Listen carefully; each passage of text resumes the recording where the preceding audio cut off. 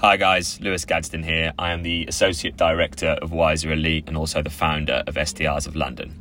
Hey Psyche, how do I better understand different personalities? Now, if you haven't listened to Chris's snippet on this subject already, I encourage you to do so because that gives you a far more technical understanding. But what I'm going to do today is almost give you the beginner's guide and something that helps me better understand it. Now, just diving straight into it. A red is someone who is extroverted, confident, but probably doesn't think about what they're about to say, speaks their mind. I probably fall under this category.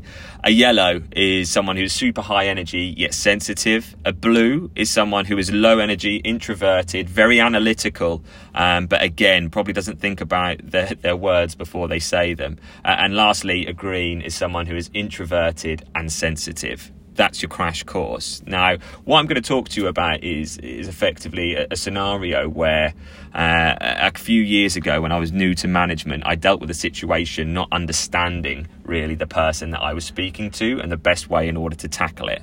As I've said before, I am an out-and-out red. I speak my mind. I'm quite happy to speak. However, the filter sometimes fails me. So with that in mind, the scenario was my team was struggling on a brief.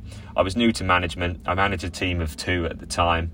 And the brief was being led by one of my colleagues. Even though there'd been little activity on it, we were struggling to find CVs, and I asked him that morning, I was like, have you checked in with the client to ensure that they're feeling the love, even though there's been, little fruition or results so far? He said he had.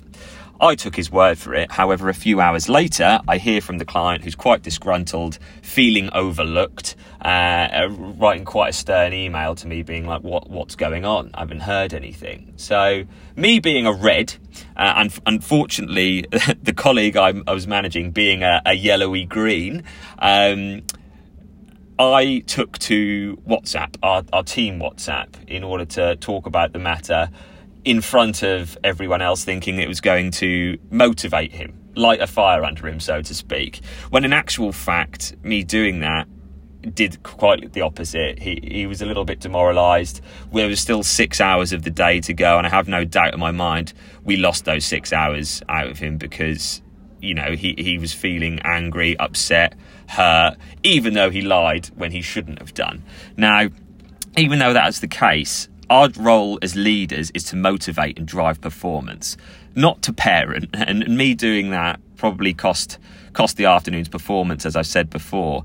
So the next time you feel the need to realign on a sensitive matter, think about the best way that it's going to be received without costing performance, not thinking about the natural reaction of how you would go about it or how you would want to receive it.